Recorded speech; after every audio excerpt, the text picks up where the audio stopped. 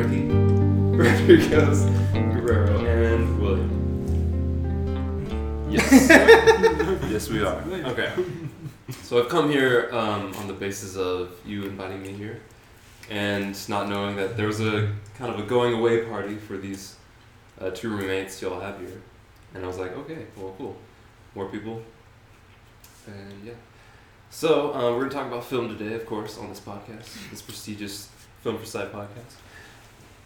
And my first question to you, Frankie, is, what do you remember your first film to have seen?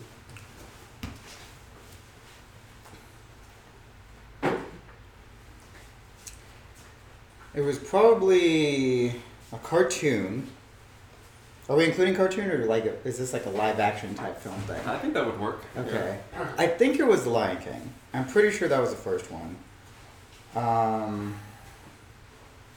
Okay. It was a long time ago. 1994.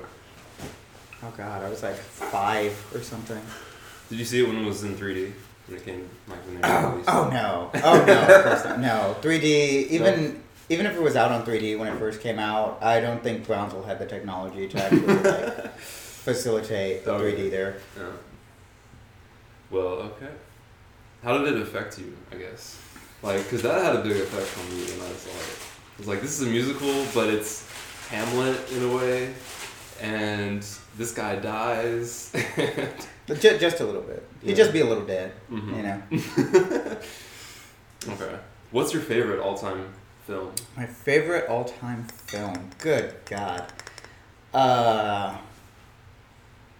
how about this? What's a film that you could defend no matter what people threw on it? That I could defend no matter what people threw on it. Mm-hmm. Oh God, film is so subjective that if people were to throw something on it, I'd be like, okay, cool. Sweet, we started a new conflict. A film that I could defend no matter what people threw on it. Probably Schindler's List. No surprise there to anyone. No surprise, No surprise, given my obsession with Jewish things. Mm-hmm. I'm ashamed because I have not seen that yet. Well, I have not seen Fiddler on the Roof yet. In completion. No, I have not seen Fiddler on the Roof. It's a classic. And I have not read The Diary of Anne Frank. I haven't read the Diary of Anne Frank. I haven't seen Fiddler on the Roof, and I have a Jewish studies degree. It's pretty crazy. Dang. But I have seen Schindler's List. Okay. At least we got that one there. Wait, did you have to watch Schindler's List for class? Right. No, this was like growing up with my sisters when they were in high school and I was in elementary. Okay. And then I saw it another time in high school, and I think I've really only seen it like maybe 3 times. Mm-hmm. Now, did movies like that help to spark your interest in Jewish culture, or was that something that came like later? Not really. So, most of my life didn't really care about people or much of anything. Or Jews. I mean, Jews are people. Contrary to what a lot of the world has wanted to do, sure. To them, the Jews are still people. So yeah, it's more like a connection in terms of finding Jesus that has kindled my interest in Jews and Judaism and Israeli culture and all of that. Schindler's List was just kind of something that I liked growing up because I've really, really, especially as a kid, liked darker films. Yeah. And Schindler's List is pretty heavy. Okay. How about on the other side of the spectrum? How did you feel when Passion of the Christ came out? I really did not like Passion of the Christ. Okay. Yeah. I saw it with a group of friends, and I think part of the reason I didn't like Passion of the Christ is because it wasn't Jesus. And so in psychology, there are many, many personality tests, but one of the older ones is called the Big Five. Mm-hmm. And one of the things on the scale there is the openness scale. And people who score low on the openness scale typically have like a really, really firm like definition between reality and film. Would you be the film. judge of that, or is it? There's like an actual test that I took, and okay. I took this during my psychology class actually.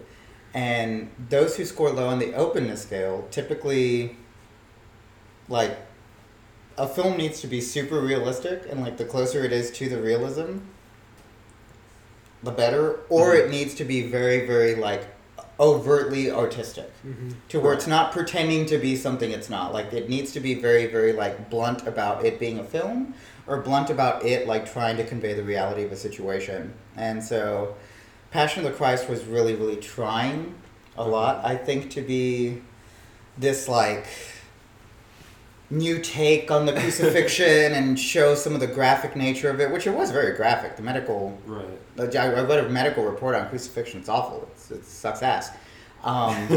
But it was still a bunch of these. There's a bunch of these white people playing archaic Jews of the ancient Middle East, and only one of them was actually Jewish, but she's Ashkenazi, so she has the lighter skin and more the European look. So it was it was kind of jarring to see whitewashing, or just kind of like, okay, cool, like this is not that much different than like a portrait of Jesus on the cross in a cathedral or something, or in the Renaissance, but only it's more graphic. So forgetting the rest of the film, unless this has something to do with it, are you mad it had not more relied on the resurrection, or if it not had taken more time to talk about the resurrection of Jesus from the tomb? I think I'm okay with that. I think in terms of what made it a very, very difficult film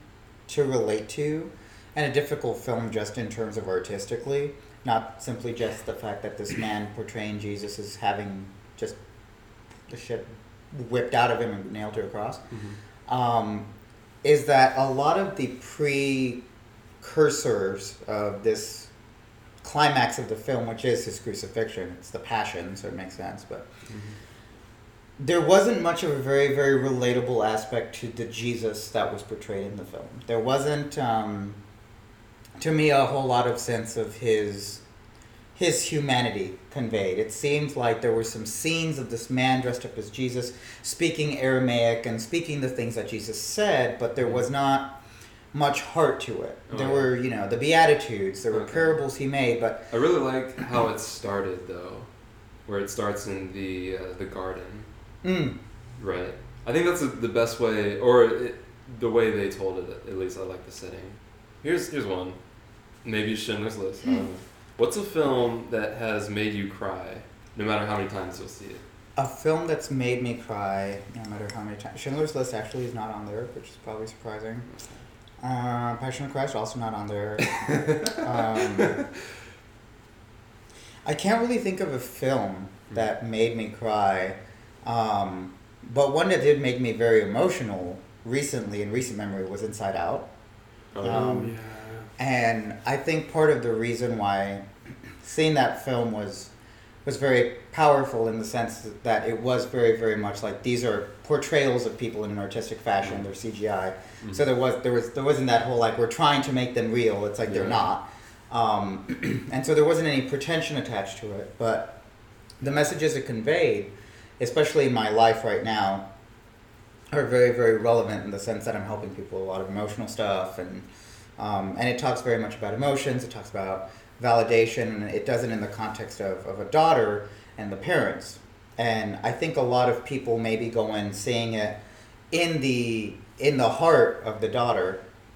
But as I was seeing this film, it was making me feel more like a parent, as it were. And so when I was viewing this film, very much for me, it was like, yeah, the daughter's the main character and her emotions are the main character and the vehicle and everything, but like this is a film that is for parents. Sure. I think kids can get a lot out of it in terms of it being validating to them and like, oh, okay, cool, like things are hard and I'm a child and trying to figure stuff out, and that's just kind of going to be sadly kind of how it is for the rest of your life, but it's it's going to be okay. You moved around a lot when you were a kid, right? Not really, no. Not really? No, Okay. But with my intense desire to eventually have kids at some point, something that conveys a message that's very powerful for how a parent can parent is very, very very powerful for me, and I thought that in spite of just being this children's film with graphic renderings of creatures and people, that the message it conveys, especially for parents, is very important. Your kid goes through shit. Oh, yeah. Support your child when they're going through shit. Uh-huh. It's okay. Your kid's not going to have a perfect life, and you're not going to be a perfect parent. So deal with that reality and support the shit out of your child. So you talked about how the show or the movie relates to parents and how it was going to relate when you're a parent. Mm-hmm. But how did that movie relate to you at looking through the lens of a child or looking through the lens of your own childhood? I didn't really start to confront how weird my childhood was up until maybe 6 months after seeing that film, so about 2-ish years ago. And so in the context of my own childhood, I really actually didn't even bother putting together this child's experience and my child's experience, because I was just so much focused on like the parents' experience. And in this period of time where I do not have children, I still want to be very much a dad. Right. So, so yeah, in terms of like comparing it to my child, I mean, maybe some emotional validation would have been nice, I guess, but I don't know. My childhood was a little weird, so I guess you kind of answered my next question, which would have been, what's a film that changed an outlook, on your life, and I guess Inside Out really did on parenting. So that's cool. So we'll move on to the next one. What's a film that you love to hate? Okay, so there are a number of them, but let's get started. The most recent one, and it's gonna get pretty heavy here. The most recent one that I love to hate is Split. I know a lot of people like have enjoyed the film, and I can understand. I can understand why that is. It's maybe a little bit more of a novel idea. Let's get a person who suffers schizophrenia and multiple personality disorder. Let's do something with that. Mm-hmm. Do something a little bit psychological thriller instead of just the gory bullshit we see a lot in the last 10 years with film, where it's kind of like it's not really a scary movie, it just has gallons and gallons of blood and layers of flesh. But the reason why I love to hate this film is, on one hand, I have... M. Night Shyamalan. We watched the home version, and so we had this commentary about his vision for the film, and that was a little bit pretentious and felt a little bit like artistic masturbation. But that aside, there was the thing that was annoying to me for the film was, on one hand, the social worker, also hashtag spoiler alert, so those of you all haven't seen the film, avoid this. I'm going to spoil it and don't really care, but the social worker, the therapist that's tending to the schizophrenic patient, is condoning schizophrenia, basically. And as a prospective mental health professional, I see mental illness, and it causes damage to people. So on one hand, it seemed like she's like, you gotta release this monster inside of you. And it was I think I remember some of that. I mean, just the stuff she was saying, it was kind of like, oh, your cocaine addiction, I think it's a really, really interesting way that your brain has evolved to use cocaine to keep you from dealing with your abuse, or whatever the case may be. And I'm like, yeah, cocaine is a coping mechanism. It destroys your brain. Mm-hmm. Schizophrenia could be a coping mechanism that could destroy people, like the girls that it damaged in the film.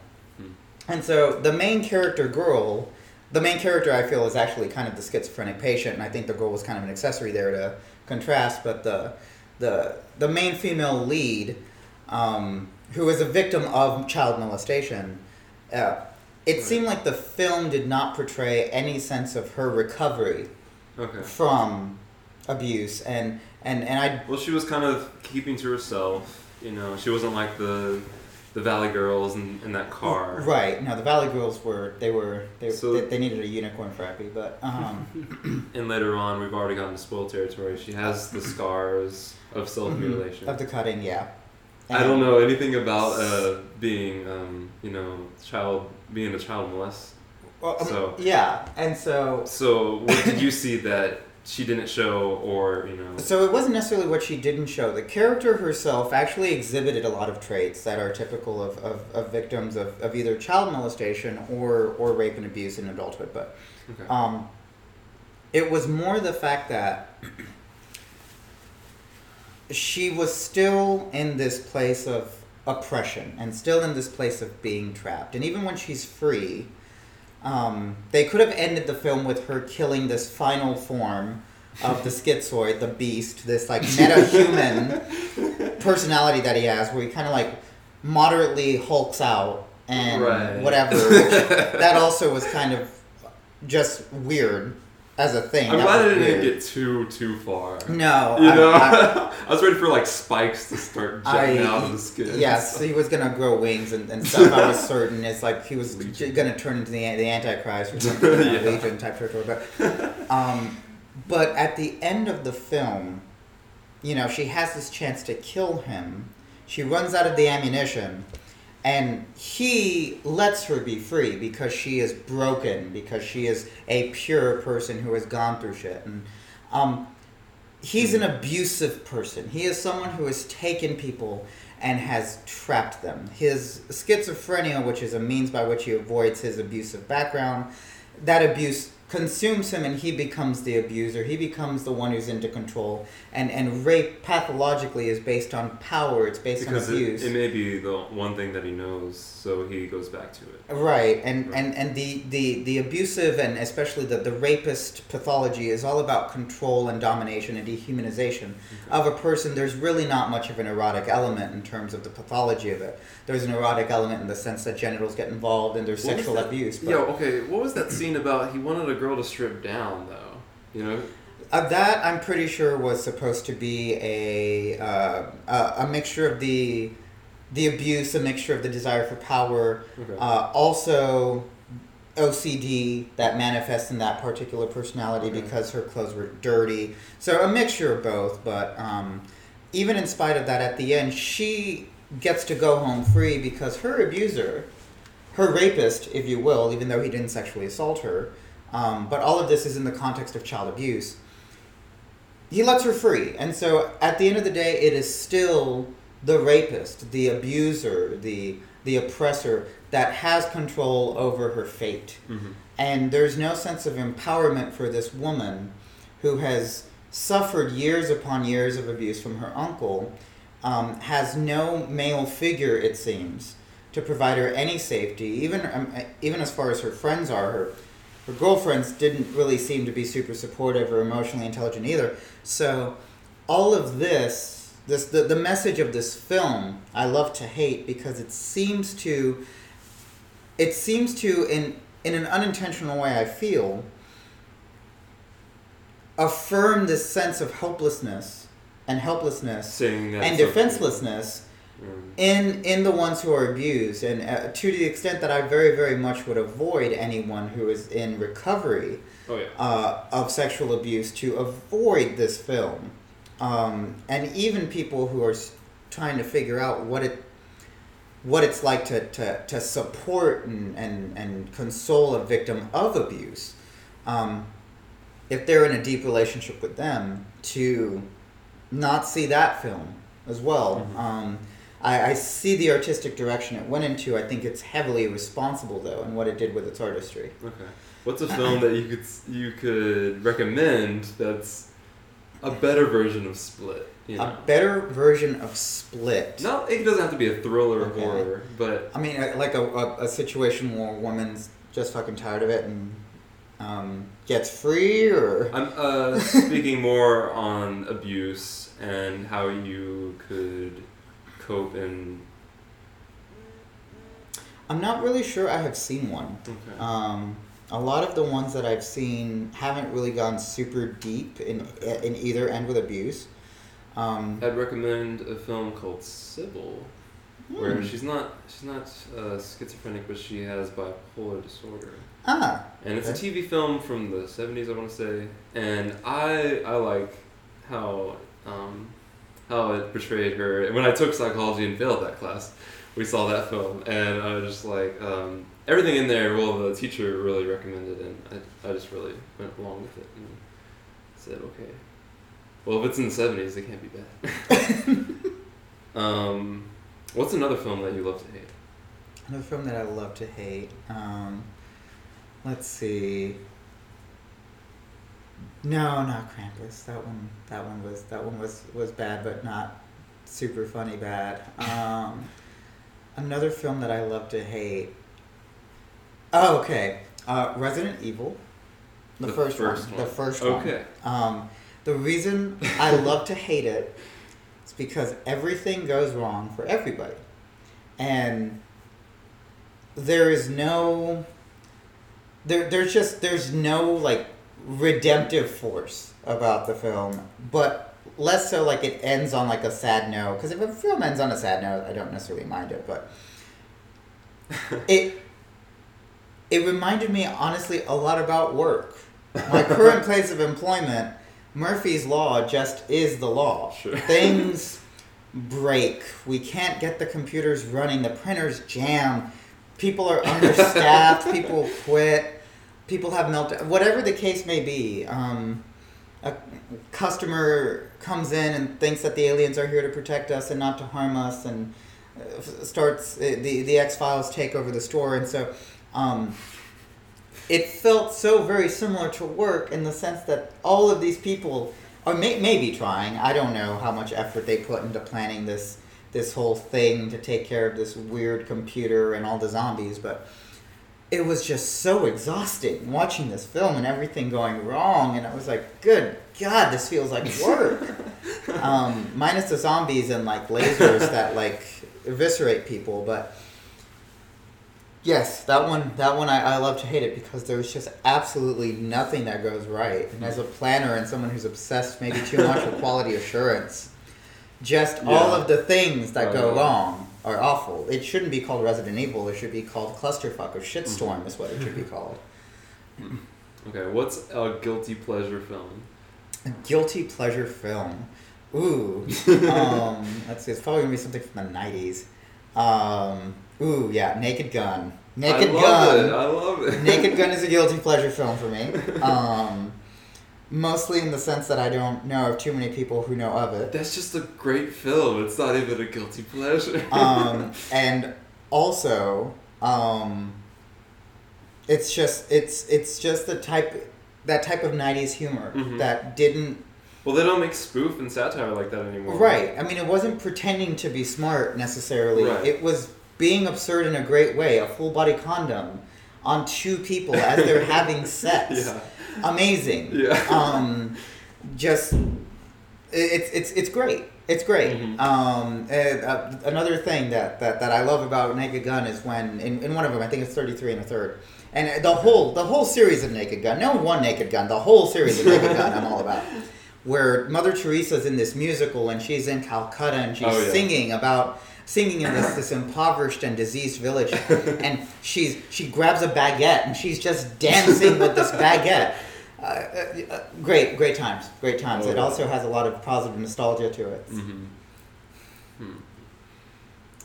What is something in a film that can qualify it to be a good movie? I don't know if you have this, like, if it's not in this movie, it's not going to be a good movie. It's kind of it's a funny thing my family and I have, where we say, if no one dies, it's not a good movie. I would say someone has to die for it to be in the realm to start being qualified to be a good movie. So it needs to be inherently, like, the intent behind it needs to be some level of creativity. Okay. Some level of originality. To give an anti-example, Transformers. All of the Transformers, just all of them. It is just made for profit. It is just a extended slow-mo music video with celebrities and robots and explosions and as many breasts as they can toss on there to increase the money for fan service. Something maybe like Inside Out or Schindler's List or maybe other films. I mean, there's even some, to a certain extent, a certain level of artistry to Split, as much as I hate it and think it's a horrendously damaging message.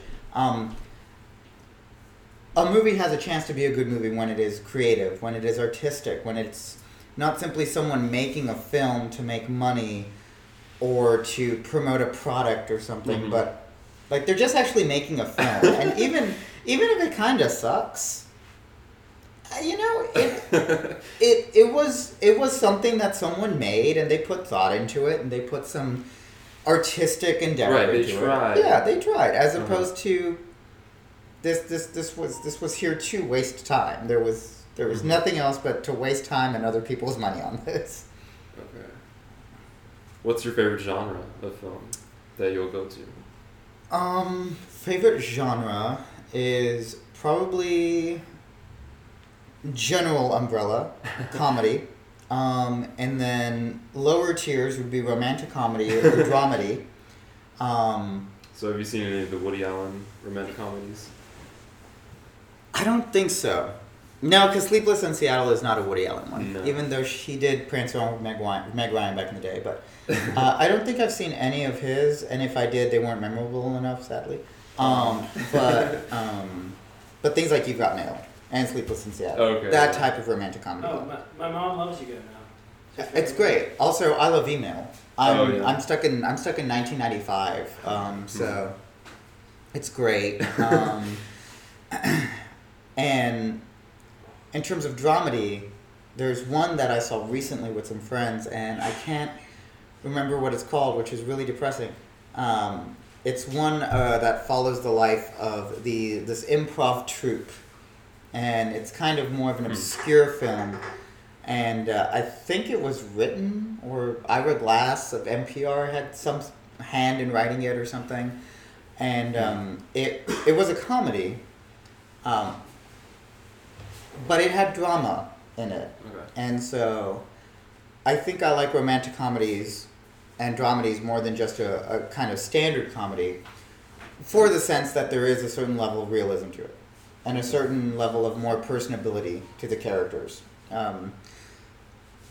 I think everybody, if not at least most people, have had some interest in romance. So you can watch a romantic comedy and maybe relate to it on some human level. Also, most romances are a comedy. People are awkward. There's awkward moments where people say something. Yeah. Or there's some weird sexual innuendo that was said around the parents that wasn't intended, or whatever. With a dramedy, life is funny, but it's dramatic. People's parents die and whatever. So I think that's why those two particular subsets of comedy are why I like that more than just the umbrella of comedy. If you wrote your own script for a movie, what would the plot be? If I were going to write a script of a movie, what would the plot be? The plot would be a loose memoir of my life. Nice. The scenarios might be changed a little bit. The characters would probably be almost entirely based on singular or combinations of people in my life. And it would be a dramedy, and there would be a lot of awkward and a lot of quirky in it. And some people would probably at the end of it feel like they've suffered bipolarity, because there would be moments where maybe the character who is portraying me is helping someone through a deep depression and like a period of suicide, and the next scene is me with one of the other characters portrayed as a friend who's making the funniest jokes about something sexual or whatever. Maybe like a God, I don't even know what mixture of it would be. It would be it'd be something. Who would star who would play you? Who would play Frankie? Who would play Frankie? Who would play me? So it's difficult for me to figure this out, because I would want it to be someone who's Mexican. I'd want it to be an unknown, actually. Yeah. I would love an unknown to play me. Okay. And in fact, probably most of this, I would want it to be people who are unknown or like people have like underground. Or I think I've seen that guy in a show or something, but he wasn't necessarily the star. In a big film. Right. Yeah. In part because I think it would help the quirkiness. I think it would help the realism of the plot, and also. You know who I see? Just on face look alone. On face look alone. If someone wanted to get someone to get you a lookalike, it would be Adrian Brody almost. Adrian Brody. The pianist. The pianist. I did watch that one. It was okay. Mm-hmm. I think maybe I was comparing it to Schindler's List too much, but it was alright. I believe the pianist himself approved the film. Oh, well, good. Went how it went and everything. It was a good movie. I think with Adrian Brody, they would need to have him tan a little bit. That was the height of that man's career. Sadly That's to true. say, he could come back. He just needs the right. He just needs to come back as a Mexican man in his late 20s that lives a life that makes no sense. Are there any actors or actresses in Hollywood that you despise? James Franco is the first one that comes to mind. You think he's too pretentious, too snooty, too... It's not necessarily that, but every time he comes out on screen, I feel like the man smells like putrid pot and a very, very strange, maybe inedible cheese. Like the mixture of those two smells just instantly fill my being whenever I see this man on film. There is just a special, I don't know what it is about James Franco. He's not a bad looking guy. He doesn't look necessarily dirty. I mean, Matthew McConaughey, I hear, doesn't even usually use much chemicals for his hygiene, so I hear he smells like Woodstock, but there's just something about James Franco, the way that he... You think he's fake? I think he's heavily overrated, and again, just for some reason, his appearance makes me think of this horrendously potent pot with awful teeth. What's an actress or actor that can do no wrong? If they murdered your best friend, you'd still love them. Man, who fits that? Like Meryl Streep, just to be... No, Meryl Streep, I could see her dropping someone. Meryl Streep's got a crazy side. I know that's on her. She Jack Nicholson. Jack Nicholson. I think maybe he drew a little bit of his own inspiration in The Shining. That man's kind of crazy. Let's see, who's a very, very endearing star out there, or someone super classy. Well, Did you say actor or actress? I said either. But Either. really, actor is Okay. non-gender specific. Right. Because book, whatever. Not. It's only when you come down to the categories Right. and the Oscars. Well, in keeping with the Oscar tradition, I will give an actor and an actress. Actor, Anthony Hopkins. For some reason, that man just is so very classy to me. And even as Hannibal Lecter, the weird, crazy motherfucker that he was in that film, I found myself thinking, man, he's an evil man, and there's no reason why someone like that should be loose. But he just is so classy, and he's so smart that it's like, I think every murderer in every movie should be kind of you, because like that's interesting and that's kind of fun and strangely human also. And then in terms of actress, I would probably go with Imogen Poots. I was thinking a little bit older, Meg Ryan. Meg Ryan is very wholesome. If we're going for a newer actress, I would go with Jennifer Lawrence. Okay. Mostly because I don't know if it was the Oscars or the Golden Globes, but there was one award show that she showed up to, and she was unapologetically tipsy. Oh yeah. And she was very, very upfront, and she seems like she would understand the true, real awkwardness of life. So she'd probably be my actress to nice. put forward in that category. Sandra Bullock typically has the wholesome category. Most people think she can do no wrong, which some people hate her for the level of wholesomeness and whatever. But she can be a sassy lady. But Emma Watson. Emma Watson. She's pretty classy. Yeah. Which one's Emma Watson? Hermione from Harry Potter. Okay, that's who I thought. But Perks of being a wallflower. Okay.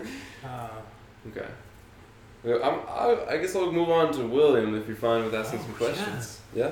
Answering some. Cool. What's the first film you had ever saw? I'm trying to remember. That was a long time ago. I was wanting to say Lion King, but I'm not sure if that's the case. I might have been like they put it back in theaters and I went. So I think that's it, but I'm not sure. Yeah. What's your favorite film? See, that's hard because I'm not a big guy. Well, I'm not big at picking favorites in general. But what I've been telling people recently, and the one, well, I'm gonna give you two favorites. Silence of the Lambs, because you mentioned Anthony Hopkins, and I love that movie. I think it's incredible. Fava beans and Chianti glaze. It's so simple. And Eternal Sunshine of the Spotless Mind. Yes. That one is a good one, yes. Mixes like genres and concepts. I love it. What's a film that made you cry? A lot of films make me cry. See, The Breakfast Club made me cry. That's nice. The scene when they're sitting in a circle and he talks about why he brought the gun, why he was in detention and brought the gun. I was like, oh, I didn't know. Like it gets there so fast, so it's not like build. It doesn't like build up to it. It just kind of happens. No, yeah. And it's just like, whoa. Kind of like those situations in real life that just kind of happen. But then it goes from that scene to the dancing scene, and I'm like, why is there a dancing scene in this? Could we just take that part out? But the peak of that movie is so great. That's cool. What's a film that changed an outlook on your life? That changed an outlook on my life. Like, global warming is a thing, thanks to this film. Thank you, Al Gore. I'm thinking about this, and I'm really not sure if there was a movie that changed an outlook on my life. I don't know. I kind of want to say the movie Up. And I'm not sure if it changed the outlook on my life, but I just really connected with it so emotionally. The first 10 minutes. The whole movie. And the whole movie. Yeah, it's so inspiring and beautiful and sad and meaningful. And there's just a lot of really good concepts there. So I'm not sure if that changed my perspective, but it definitely influenced my perspective. Yeah. It's a great theme in there. Yeah. What's a film, if you have one, that you love to hate? I really don't love to hate a lot of things. Too easy going. And we're not talking about basketball. I could say LeBron James, because I love to hate LeBron. Just wait till they come up with a film about him. You're a basketball fan, right? Yeah. What's your favorite basketball movie? Hoosiers. The Hoosiers is gay. Space Jam. Clearly Space Jam. Isn't it Dream like Road? Mike. Dream Road or something? Glory Road. I haven't seen that. Glory Road is so good. Okay. I love Glory Road. Why do you love it? It's a good movie. It is. Okay. It's a good story, and it's about race, and it's... I haven't seen it in a long time, but when I saw it, I was always like, this is a really inspiring sports movie. Just in general. What's a guilty pleasure film? Something that may be so bad to the public, but you kind of like cling on, you know? Well, when I was young, I haven't watched this in years, but when I was really young, I had a DVD of Inspector Gadget 2. Oh. And there was a time... Not even the first one. There was a time when I was sick and I had to miss school, and I watched it like once every day for like a week. Okay. And I feel like I could watch that now and still like, oh, I remember those. Okay. Like just nostalgia would definitely be a guilty. That's good, yeah. But yeah, Inspector Gadget 2. I think one, sadly for me, is sadly, and I'm embarrassed, but The Master of Disguise. Oh, Like, I see how bad it is now, and how, gosh darn, repetitive and childish Dana Carney becomes. But I don't know, it's just the nostalgia that I go back to. Yeah. It's not the humor that I like now, but it's just something that brings the child out in me, I guess. It's important. And even then, I saw it way too late. I think it was about 11 years old.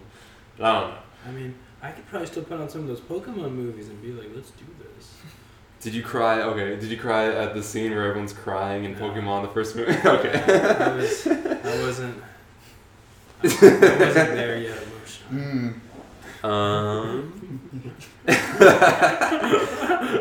Poor Mew. Okay.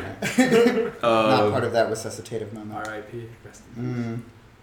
What's a film? Pews full of views? What's in a film that can qualify it to be a good movie? Well, I mean, if it keeps my interest the whole time, and if it's a movie that when I watch it, I want to watch it alone. Mm-hmm. To me, there's some movies where like, oh, we're in a group and we're watching a movie. Yeah, I'll watch it. But the movie, like those really good movies, like that connect with me on such an emotional level. There's a quality of like, no one else can be here for this. This is like me and like the TV and this like these characters in this story. And movies that can connect to me on that level are like a different tier. That's definitely not all movies. What's your favorite genre? I mean, favorites are hard. Do you like sports No. films? No, they're alright. My favorite football movie, and I don't even like I football. don't even like football. Yeah, but would be Remember the Titans. It's a great movie. Yeah, and it's Disney, but I thought it was pretty powerful. I mean, I love just like those emotional, quirky type movies, like The Truman Show, or like Eternal Sunshine of the Spotless Mind, or just like movies like that They just deep need and more artsy, Jim Carrey. deep and artsy. But on the top here, sport movies, the movie Creed. Did you see Creed? Remind me what? It is. It's like the Rocky movie when Yes. Rocky was training Apollo's son. It's Or his grandson. It's Apollo's son. bastard son. Bastard son. That was such a great movie. Yes. Oh my goodness. To be politically correct. And see, that was great because it had like all the action of Rocky, but then it had like all the emotions of like those deep indie films I like, and it was just a really great movie to connect with. I love the Rocky movies. If you wrote a movie, what would the plot be? Today, if I wrote a movie today. What's your Because if I wrote a movie tomorrow, I feel like who knows what it would be? exactly. Would it have a twist? What would the genre be? Who would star as yourself if it's like Frankie's film about you? It would not be about me. I would write a book about myself. That's I cool. would not let the book be a movie Hey. because it would ruin the book. But if there was a movie, I don't know. I feel like I want it to be claymation. Very I want it to cool. be claymation, Stop motion. and I want it to be about a sloth. and he moves in real sloth speed the whole movie. Oh my god. But he goes through all these experiences that are like moving really fast, and it's all in real time. It's not exaggerated at all. Wow. You're seeing everything from the sloth's perspective. Huh. Just thought of it. That's a good one. That's good. So And the sloth's name would be Slim. And the Slim. movie would be called Hanging with Slim. Very cool. Let me think. Don't steal that idea. I shan't. It's on. Shunt. I said it and it's recorded, so it's copyrighted. Always is. Always will be. Ask me a hard one. A hard one. Give me a hard one, man. I did. What's a movie that you love to hate? You know. Oh, I never answered that one. That gets under your skin. I hate hating things. Yeah. Just in general. I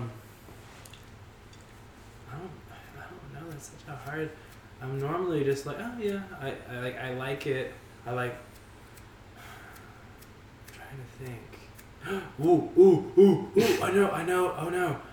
my junior year in high school, for a few friends, it was like the last day of school, so we're going to the movies. And that was before I checked Rotten Tomatoes for ratings. Mm-hmm. And we're like, it's a Will Smith movie, and it has a son in it. It's going to be fantastic. It was like, how can this be bad? And then it was After Earth by M. Night Shyamalan. Yeah. And it was us and like 2 people in the movie theater, and the whole time we were just looking at each other like, this is awful. There's a lot of hate for M. Night Shyamalan tonight. Because It's a touchy subject. yeah. I love. It was the worst movie I've ever seen in theaters. Really? Yes, easily. Okay. And because Will Smith, he is one of the most charismatic. He plays some of the most charismatic characters, Sure. likable characters. You just connect with him. You root for him. And then he played this emotionless father Uh-huh. who just had to stay in the spaceship the whole time. And it was like he was almost like a boring version of Mufasa talking to his son Simba. He was like, Simba. And we're like, no, just... it just makes me really angry. So I love to hate that one. But I gotta be honest, though, The Sixth Sense, M. Night, what went wrong, bro? You had it going on. Right. The Sixth Sense is incredible. It's because he tried to get a 7th and an 8th sense, and that's just not how it works. And that part at the end of The Sixth Sense is just like... And they can't hear my eyes, but if they could, they would feel it. He just raised his eyebrows, folks. And you had to be here to believe it. It was more than Either of y'all, do y'all enjoy or can't stand silent black and white films from the days of yore? They're alright. I don't mind. Yeah. Mm-hmm. What would be a silent film that you would think would be the pinnacle of all the silent film era? I haven't seen any, but I don't have a problem with the idea. So, As an outsider, I mean, thinking of one. like an actual title of one, Sure. because I can't even think You of a can title. throw it- I can't even wow. think of a title of a silent Yeah. film, but I mean, I can think of The Artist, which is like a newer one. Oh, yeah. And that was just alright. Yeah. But Charlie Chaplin is obviously very talented. Okay. Yeah. And he was also a very good, talking actor too, which not a lot of people know. He had many wives. Really? Yeah. hmm. That's No. about it though Good. for tonight. Good. You know? We're gonna wrap up on that. On that Charlie note, Chaplin. Charlie Chaplin. So thanks for coming, even though I came here, and